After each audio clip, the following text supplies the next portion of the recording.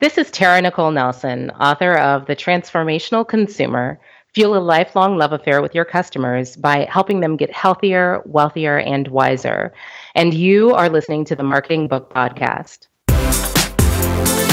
Welcome to the Marketing Book Podcast, helping you keep up with the smartest thinking in the quickly changing field of modern marketing. And now, here's your host, Douglas Burdett. Hello, thanks for joining me on the Marketing Book Podcast, which was named by LinkedIn as one of 10 podcasts that will make you a better marketer. My goal for this podcast is to help you discover new ideas about what's actually working in modern marketing and sales. Don't worry about taking notes. You can find links to everything discussed in this episode's show notes at marketingbookpodcast.com. And if you're listening to the show right now and you're not driving or operating dangerous machinery, please hop on Twitter and tell us where in the world you're listening from. My Twitter handle is Marketing Book. Today we welcome Tara-Nicholle Nelson to the Marketing Book Podcast to talk about her new book, The Transformational Consumer. Fuel a lifelong love affair with your customers by helping them get healthier, wealthier, and wiser. Tara-Nicholle Nelson is the founder and CEO of Transformational Consumer Insights. She is the former vice president of marketing for MyFitnessPal, now part of Under Armour. And interesting fact, she is a recovering lawyer. She has a law degree from the University of California at Berkeley. Tara, congratulations on the Transformational Consumer and welcome to the Marketing Book Podcast. Thanks so much, Douglas. It's exciting to be here. So my introduction was a bit short, but you have an extremely interesting, circuitous background. And you say that you have been working on this book since you were 9 years old. Can you take us back to maybe your 9th year and talk a little bit more and fill in some of the gaps on your bio, which are very important to the development of this book? Yes. So when I was 9, my parents owned a fitness and racket club, and I was a probably overly curious, overly nosy little kid. So I sat there and kind of watched people. Like I loved to work out Jane Fonda style in the dance aerobics classes. My friends remind me that this means my life has come full circle since I get to work out a lot wearing, great gear with middle-aged women now, but I actually am one of them now. I was 9 then, and they were in their 40s. And I would just kind of watch the ebb and flow of people in and out. And I would watch how people were there all the time until they weren't. And I would, listen to how much people loved the clothes and the food and the place that they felt like were making them healthier, and how, sort of their habits and lifestyles would evolve and include these things or not. Then when I was a little bit older, I had a bunch of relatives that sort of had chronic lifestyle diseases. And I started curiously reading about that kind of thing. I think it made me feel very helpless.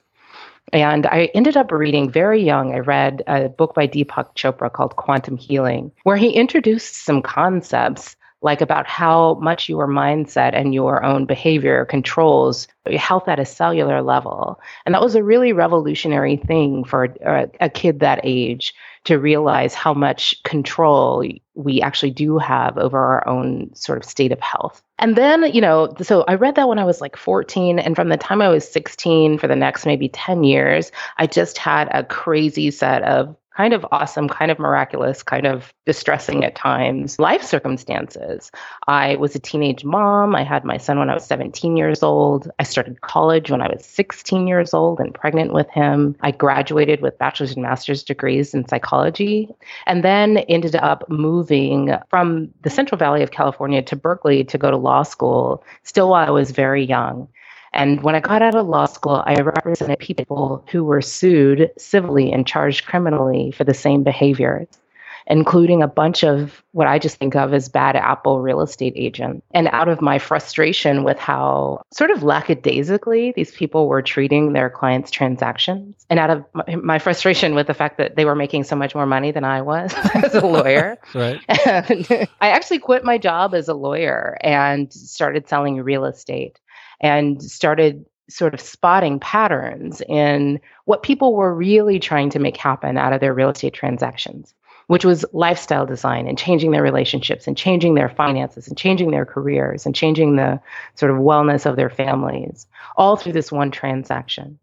And I started noticing how poor they were at decision-making in alignment with that, with their objectives and vision for lifestyle design. So I took what I knew as a psychologist about curriculum design and actually developed this flow chart of a real estate transaction that was sort of how to, but also what to expect and mindset management. And I made everyone walk through that with me before we could get in the car and look at houses. And it really changed the way people were experiencing their transactions and leveled up their decision making in the course of it. And ultimately, I converted that curriculum into a seminar and converted that seminar into a book that I wrote and self-published, just kind of at the time as like a business card for my real estate business. But I did a little really raggedy round of PR for that, and I got this hit in the New York Times. And one day I got a call from HGTV saying that they had my book and they wanted to license the content of the book as seed content for a website they were starting up on real estate and decision making for consumers. And they hired me as a digital content marketing consultant to break this book up into, articles and videos, and they media trained me and they put me on the PR circuit. And I just had this really incredibly powerful primer in how to use all these levers, how to use data, how to use, search trends, how to use customer questions and the patterns that I had been spotting in the car and content and PR and spokespeople to drive the business results of a digital property. And this was, 12 years ago now. So this was before people called content marketing a thing. So I left there and did, I worked for them for a few years. I left there and worked for Trulia.com, the real estate search engine, in a very similar capacity. I left there and worked at a PR agency in San Francisco representing all sorts of tech companies in every industry, but still using digital and content and PR and spokespeople to drive their business results. I left there and started my own consulting firm, and one of my clients ended up becoming my fitness pal. And after probably 9 days of working with them as a consultant, I started getting a job offer from them as their chief marketer. And we were able to just use sort of the transformational consumer framework, which we will talk about more, and what I had learned from all of this businesses I'd worked with about how to create very problem solution oriented content and how to understand your customer's journey and unlock progress along your customer's journey to drive the results of a business. So we grew that company from like 45 million customers to 100 and some million in a 2-year period of time, and were ultimately acquired by Under Armour at the end of that, which freed me up to come write this book. Okay, good. And just so the listener knows, yesterday when I worked out after work, I did wear all Under Armour gear, just in preparation for this interview.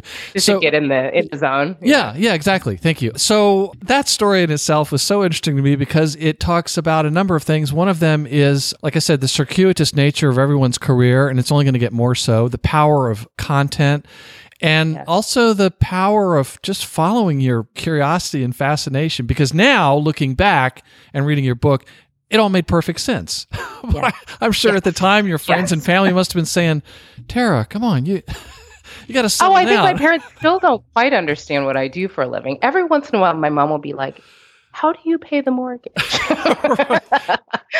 They still don't understand, but like that's the beauty of the time that we live in. I mean, so the time that we live in is, crazy and upheaval for some things. But the fact is that energy moves fast. Technology empowers things to happen that, whole businesses, whole industries to exist that didn't before. Like what I do for a living in terms of, think of content marketing, digital marketing, engagement marketing. Those things did not exist as professions in the way they do now when I was in school. I couldn't have studied them if I wanted to because they didn't really exist. Smartphones didn't really exist back then. So like that opens up things, that opens up a lot of career possibilities for marketers, for entrepreneurs. And I think in particular, it creates the zeitgeist in which the transformational consumer is becoming now this enormous sort of, I'll say, not really super organized, but movement. It's precisely because of the era of digital content that people now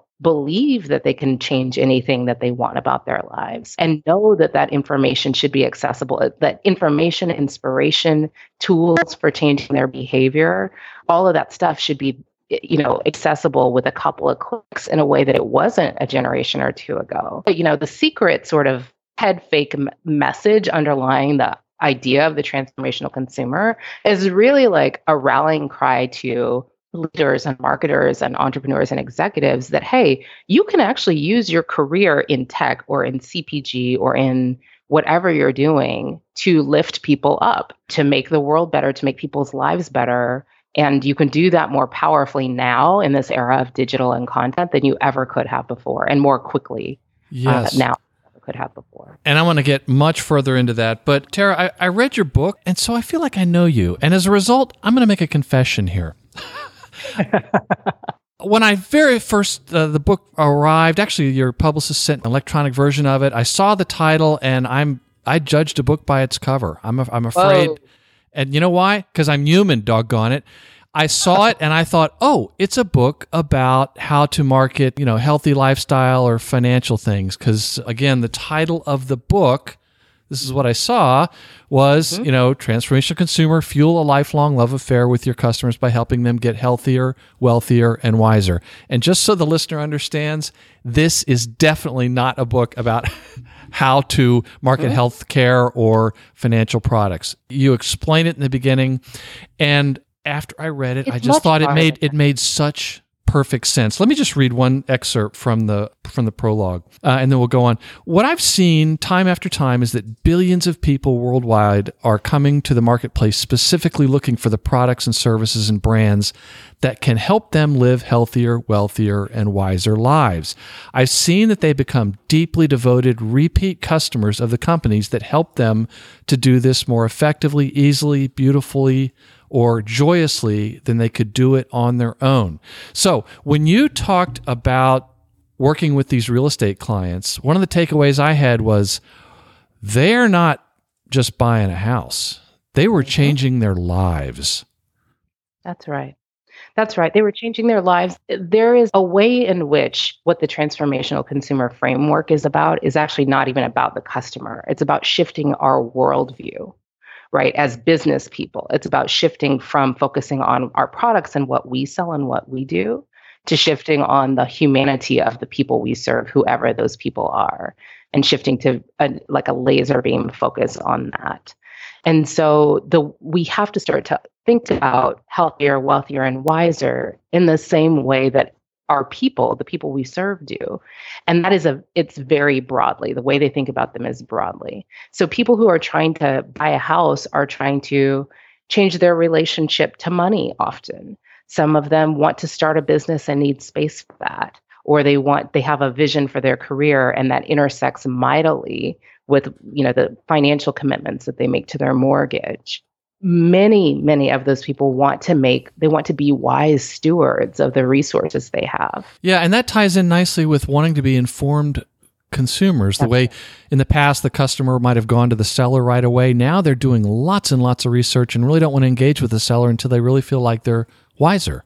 That's right. And what I think is really interesting, a trend that I'm seeing right now in sort of the national political and cultural climate is that people really want to be everyday activists, right? Part of being wiser is they want to use their dollars to vote for companies that sort of share their worldview and values, even on subjects that don't have to do specifically with the thing that they're selling.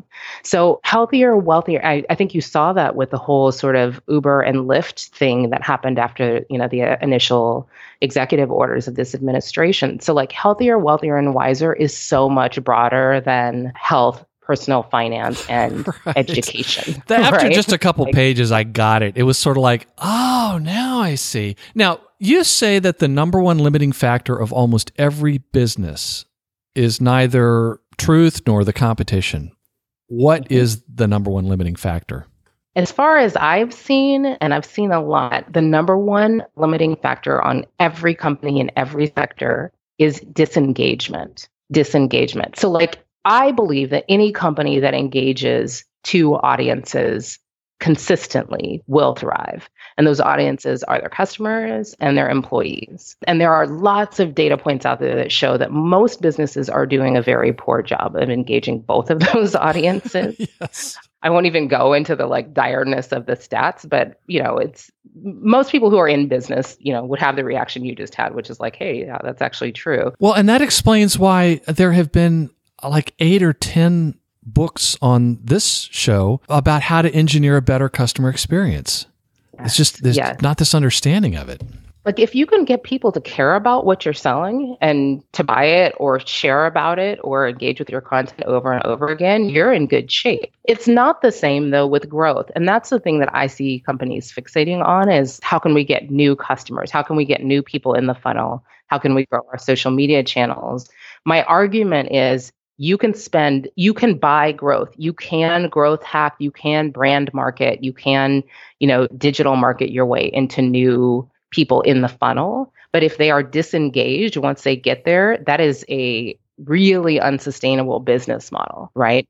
Then you really quickly get into a situation where you're paying more to acquire users than those users are worth in terms of customer lifetime value to your organization.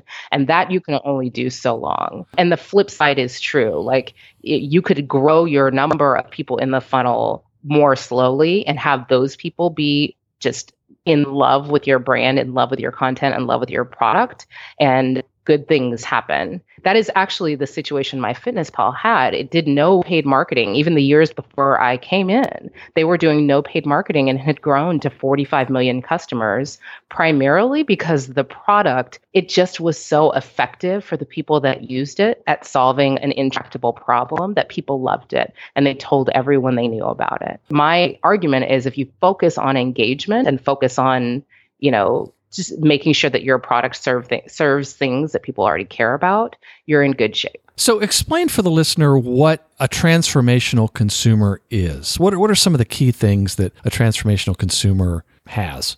Transformational consumers they're really a group of people that see all of life as a series of projects to change their own behavior for the healthier, wealthier, and wiser. They're people who believe that they can change anything about their lives. They know that they're getting control over their own habits and behaviors is sort of the linchpin to making any life change they want to make. And they know that behavior change is possible, but that it's hard. So they're constantly out there in the marketplace, online, looking for products and content and services that can help them make these hard changes. Because of that, they tend to be early adopters of products that can help them hit their goals. They experiment with a lot of things. They tend to also be highly influential on the buying behavior of the people around them because their kind of personal brands in their their sphere of influence tends to be like, oh, that's the chick who's always, making a goal, always studying a thing, always looking to get a certification. She always has a business on the side, or she's always trying out, some new fitness or health thing. People know that about them, so they're constantly asking them for recommendations. When they find a brand or a product that really unlocks new possibilities for their lives in these areas, they become sort of devotedly loyal. They will use it over and over again. They will tell everyone they know about it. And, we did a research project in the course of doing this book and found that about 50% of American consumers actually are transformational consumers. That blew me away. I was not expecting It blew me away. I thought, this is a niche. This is 15%. Yes, no, I was amazed. It is not a niche. Oh, boy. And then as I read more, I was like, oh, of course. And I realized that I'm one and my wife is one. Oh, I mean, I like to joke, if you've been vegan and paleo at different times of your life, you're probably a transformational consumer. But most entrepreneurs or people who listen to podcasts trying to get better at their businesses or careers, people who read business books, most of those people are transformational consumers. We're talking about you, listener. That's right. So let's go just a couple of questions I really wanted to ask you. Okay, well, let's also explain what is a transformational product, just to make clear that we're not talking about vitamins and mutual funds here.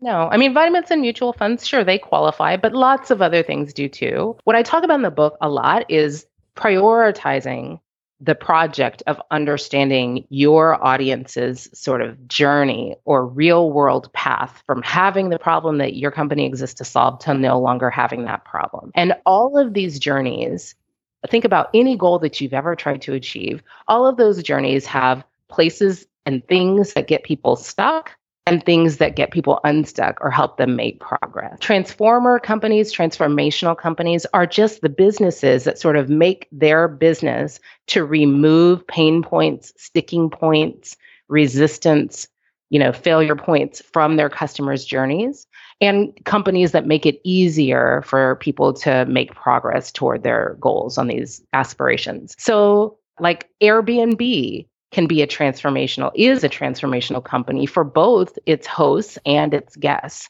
to the extent that guests are trying to have sort of an out of the box, more personally sort of fulfilling travel experience and travel the world to become better citizens of the world than they would have in like a corporate sort of hotel. They help further that in a number of ways. And to the extent that their hosts are actually trying to leverage the real estate resources that they have access to and be good stewards of them and, sort of have side income or side money, that is an actual way in which Airbnb triggers transformation for another audience of its. There are like all kinds of businesses, all kinds of products and businesses. Soap is an example that I use a lot because many soap purchases are not transformational. People just want to buy soap to be clean. But in the developing countries where hand washing is not a cultural norm, purchases of soap are very transformational. People make a relatively large investment to buy these products in the very intentional effort to save their families' lives from disease. And even in the developed world, oftentimes people who are choosing non-toxic, chemical-free soap, that is a transformational purchase when they're making that choice expressly over a soap that is more conventionally made. So here's where my mind raced after reading the book. I started having a hard time thinking of things that couldn't be. So for example, we've been in our house for 20 years and it's full of clutter, and we've decided, it's time to really the kids are off in college now, and let's continue the transformation. I had to go to Lowe's, the hardware store, for those folks outside the U.S., and I had to buy a particular screwdriver that was very long. Why? Because that's what was needed to dismantle a piece of broken exercise equipment on the third floor, which was the first step towards cleaning out that whole attic. And I just thought, a screwdriver can be a transformational product. It can. I mean, it's really all about the intention with which the thing is bought. Now, there are some things that I say would strain credibility. Garbage bags, it would strain credibility. It could be, right? In the same decluttering project. And that's exactly what I thought when I was reading. I'm taking issue with the author here. I bought a bunch of contractor bags, and they're all getting filled up with, clutter and garbage. So yes. But in terms of what the brand itself should be doing with their primary sort of messaging and focus, sure, actually, maybe it's a good idea for a Garbage Glad or some garbage bag brand to be focused on a blogger influencer campaign around decluttering, or to hook up with Marie Kondo, right? Who does the decluttering. Oh, yes. I read that book. She won't be on the podcast, though. Everybody read that book. And so, actually, that's not a bad strategy. What I do try to do, though, is insert ourselves in the minds of our customers. So, most alcohol brands should probably not be marketing under a health messaging, or they risk getting called out. Or short-term transformation. Tobacco brands, firearms. So I always think of ATF, the Department of Alcohol, Tobacco, and Firearms. Okay, right. ATF brands should probably consider not marketing transformationally because it will strain credibility and people will call them out. But for the most part, there are it's all about what the customer's intention is when they buy the product. And yes, almost very, very many products.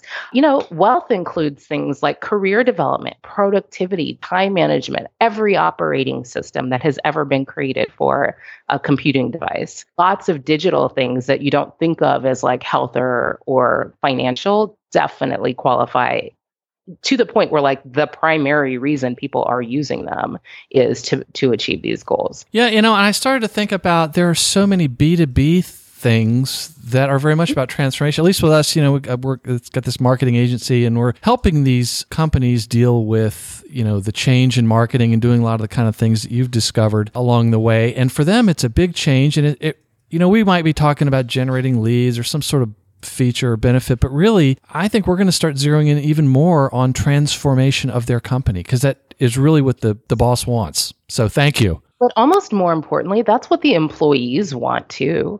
I mean, Slack is an example that I use in the book. Slack is really, and they have been crystal clear on this from the beginning, what they do is help unlock collaboration They help unlock sort of some efficiencies, which allow people to do other things they want to do in their lives and do great work, be great at what they do. Slack has been very clear from the beginning that they didn't want to just, talk about themselves as a group chat software, right? Because that just is so limited in the number of people who think that they're looking for that. But everyone wants to be productive.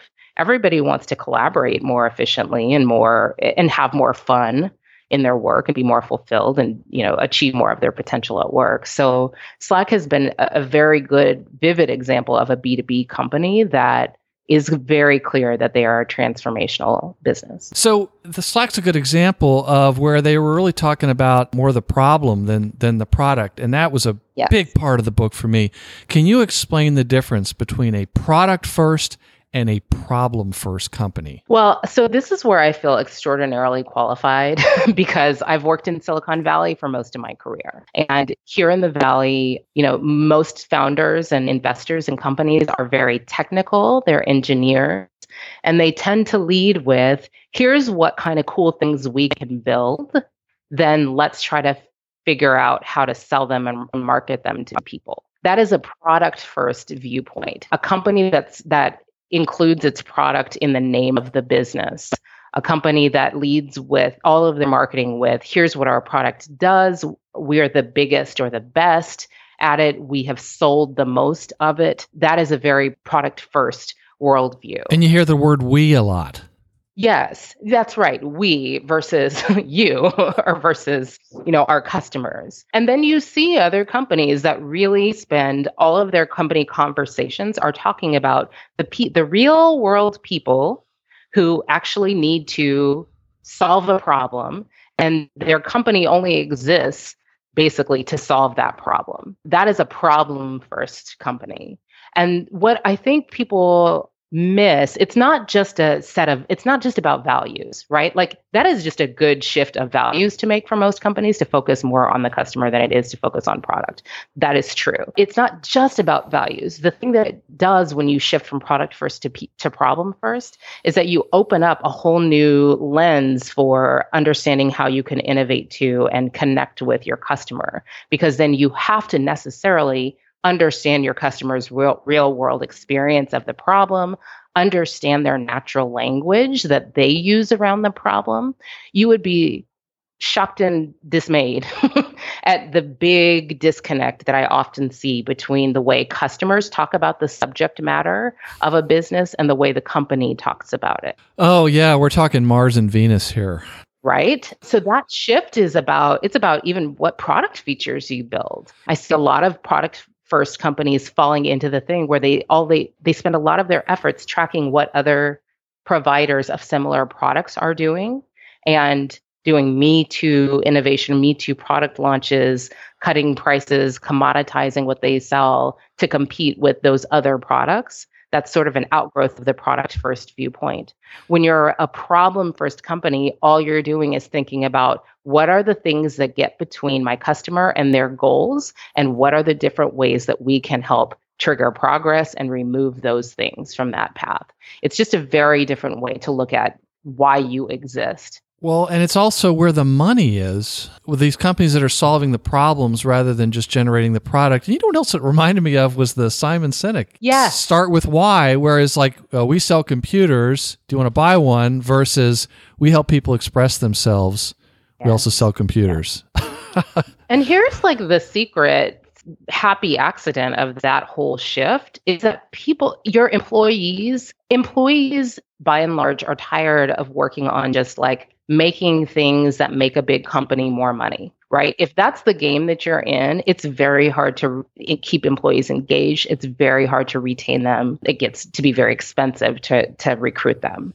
If you are in the business of solving a higher scale human problem, unlocking new possibilities for people, well, lots of people want to work on that. People want to work on stuff that's bigger than them or bigger than just a brand or a product that allows them to think about how they can lift someone up or solve a real life problem. There was another part of this page 5 here where you said nearly 70% of employees, the people we pay to be engaged, meaning our employees, rank somewhere between mildly disinterested and actively toxically hateful when it comes to their employer and their work.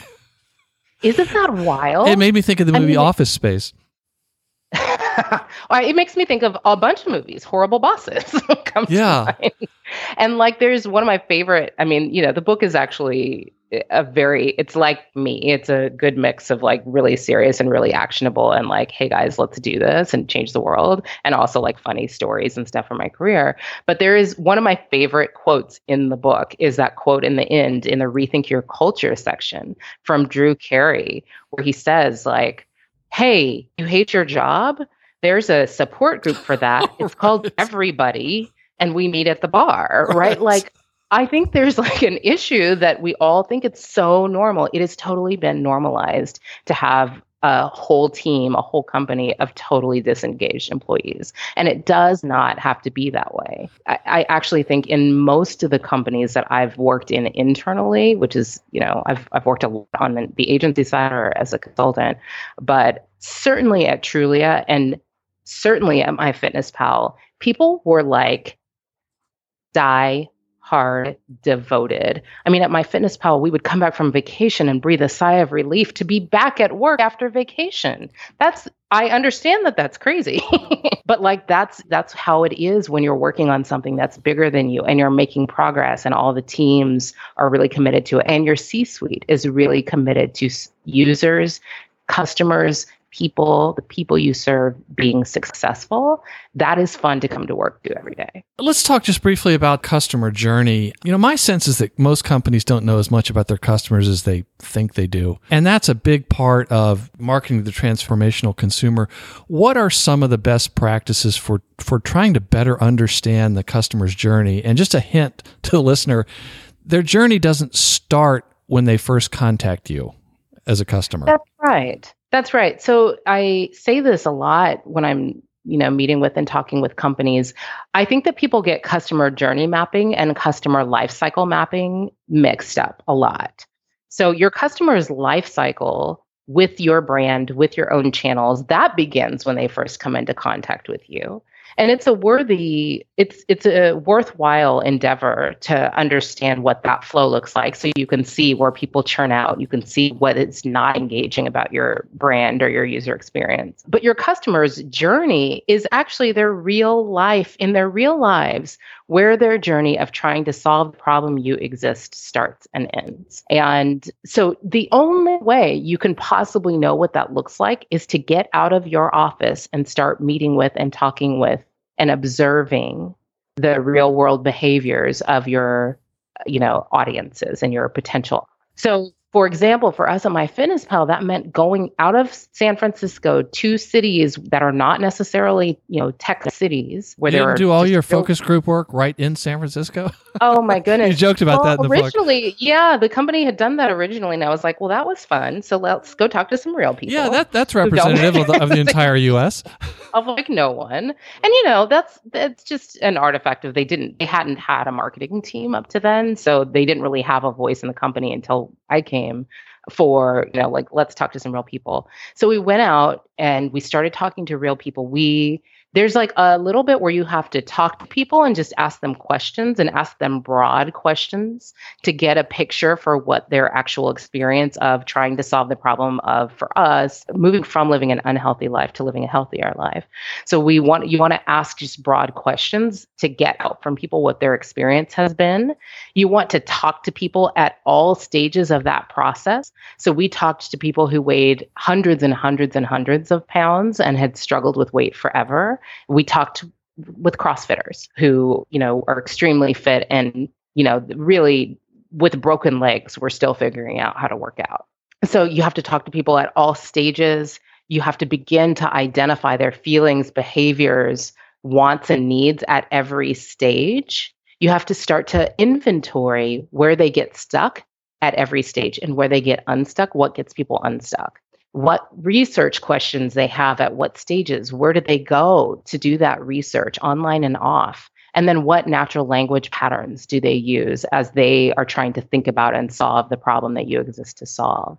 So doing real world customer research, doing online listening. So, outside of your brand channels, like go to the Reddit forums relevant to your subject matter and just see what words people use when you're not asking them. But we also I encourage people to do more than just asking people questions in the real world. You've got to also observe their behavior in the real world, because there will always be differences between what people say they do and want and what people actually do and want. Oh, so true. Yeah.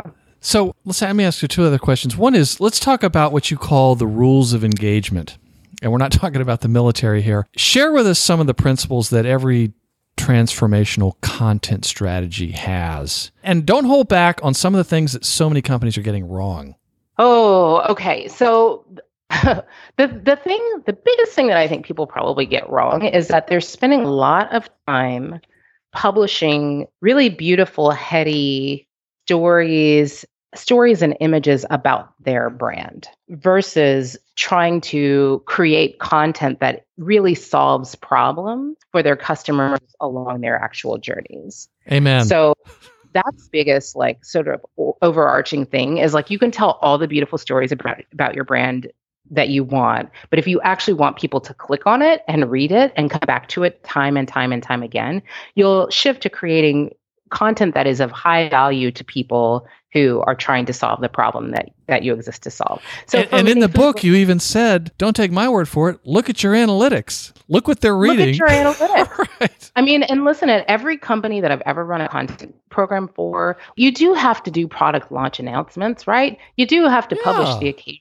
thing that's just an announcement about your company, but you'll see people don't open it. People don't click on it. People don't read it or watch it. Mom might not even read it. Yeah. Well, I think the thing is people want to fight reality.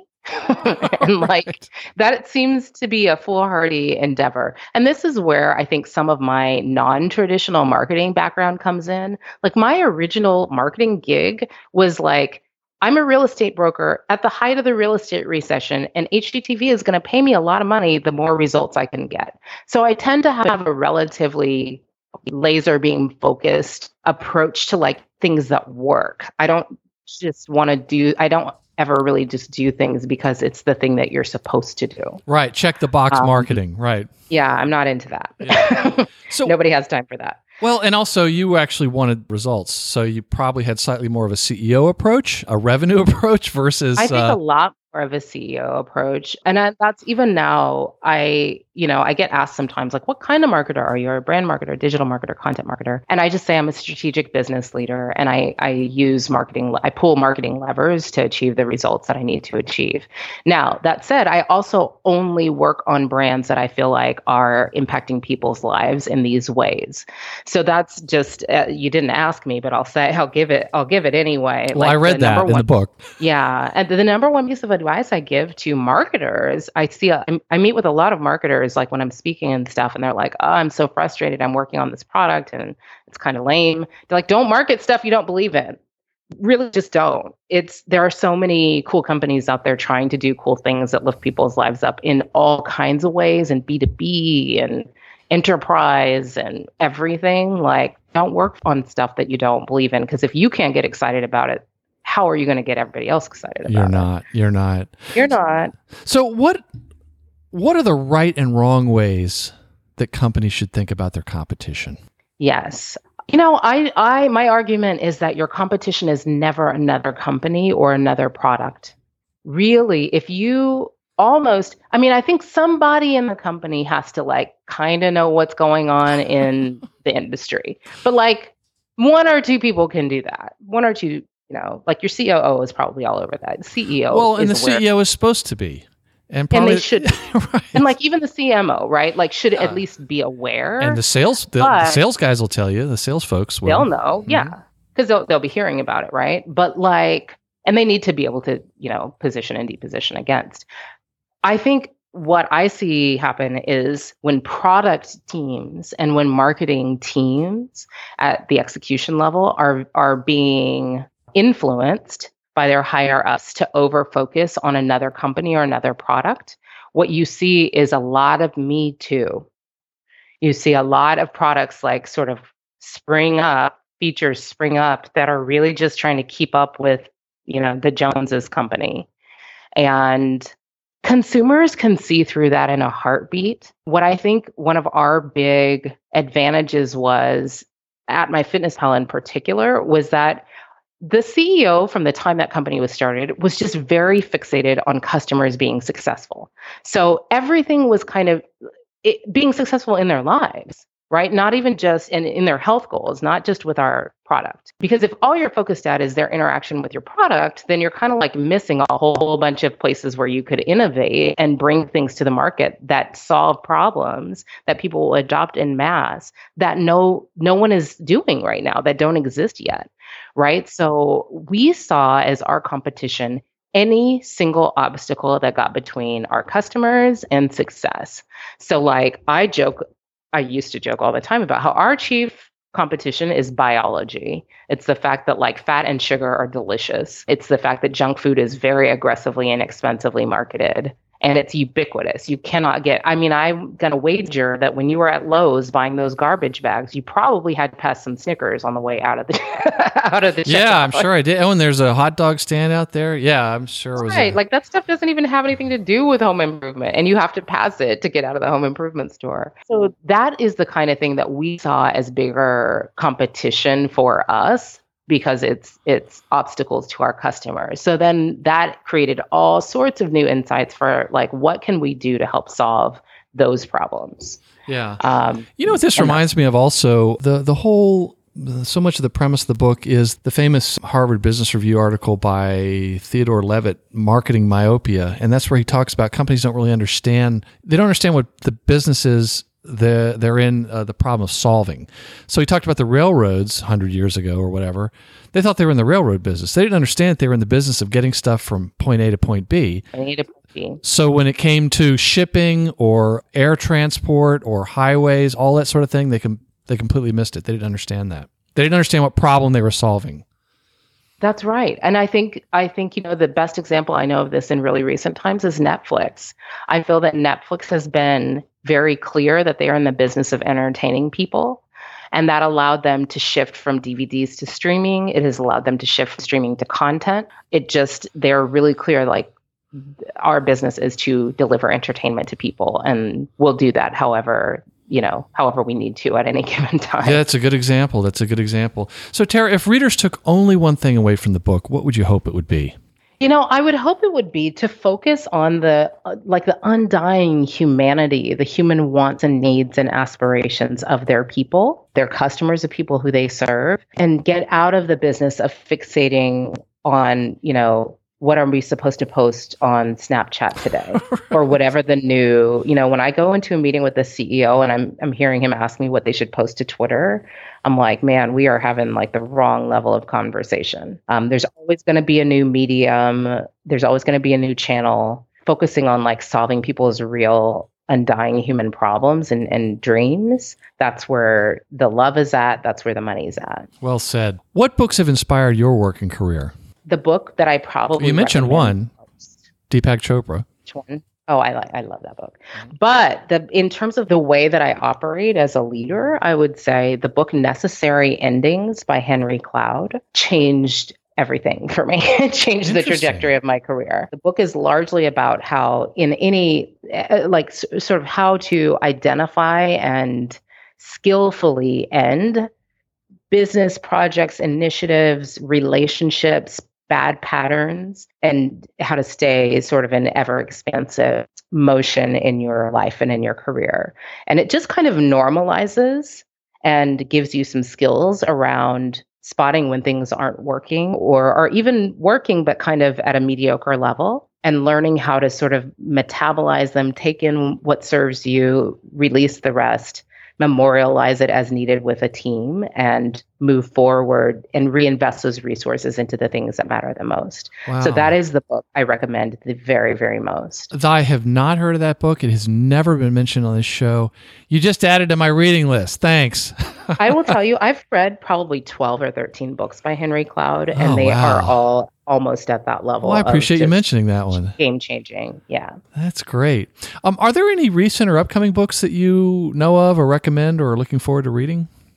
Yeah, I've been flipping through the Tim Ferriss book, Tools for Titan. Mm-hmm. It's kind of great. It is very different from his other books, which tend to be, he is very much one of the personalities that has captured a big mind share from the transformational consumer. So I definitely keep up with his books, but they tend to be about how to cook better, eat better, whatever. These books, it's just a series of 1 and 2 page interviews with people who are great at either their business or, at an art, writers and just people who've created and built great things. And Tim is a skillful interviewer of these people to pull out really just little insightful snippets. It's also really digestible. You can read a few pages and take something away and really do something with it. So I like that book a lot. Mm-hmm. Yeah, I've heard a lot about that one. So how best can listeners learn more about you and your book? Well, I would love to see them over at transformationalconsumer.com.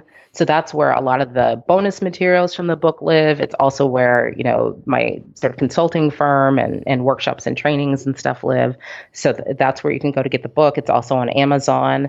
Then I do a bunch of I just call them curating and crafting growth experiences for leaders on my personal blog. So if you just click the blog button on that site or go to Tara-Nicholle.com, I have free 30-day writing challenges that I run a few times a year for leaders and marketers, and produce a few retreats and other programs there that people really find to be impactful on their careers. So I'd love to see people at either of those places. Well, we will try to send as many as we can there. We're going to have links to all that at your episode's show notes at marketingbookpodcast.com. And we'll also include, just in case people don't see it on your site, the self-assessment link from your publisher, which you mentioned in your book. It looked very interesting, and I'm going to take it too. Awesome. Okay.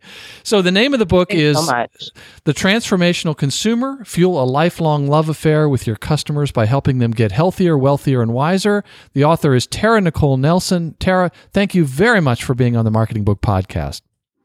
Thank you so much, Douglas. And that closes the book on episode 119 of the Marketing Book Podcast. Links to everything linkable in the interview you just listened to are at marketingbookpodcast.com. And that's also where you can sign up for the Marketing Book Podcast newsletter so you never miss an episode.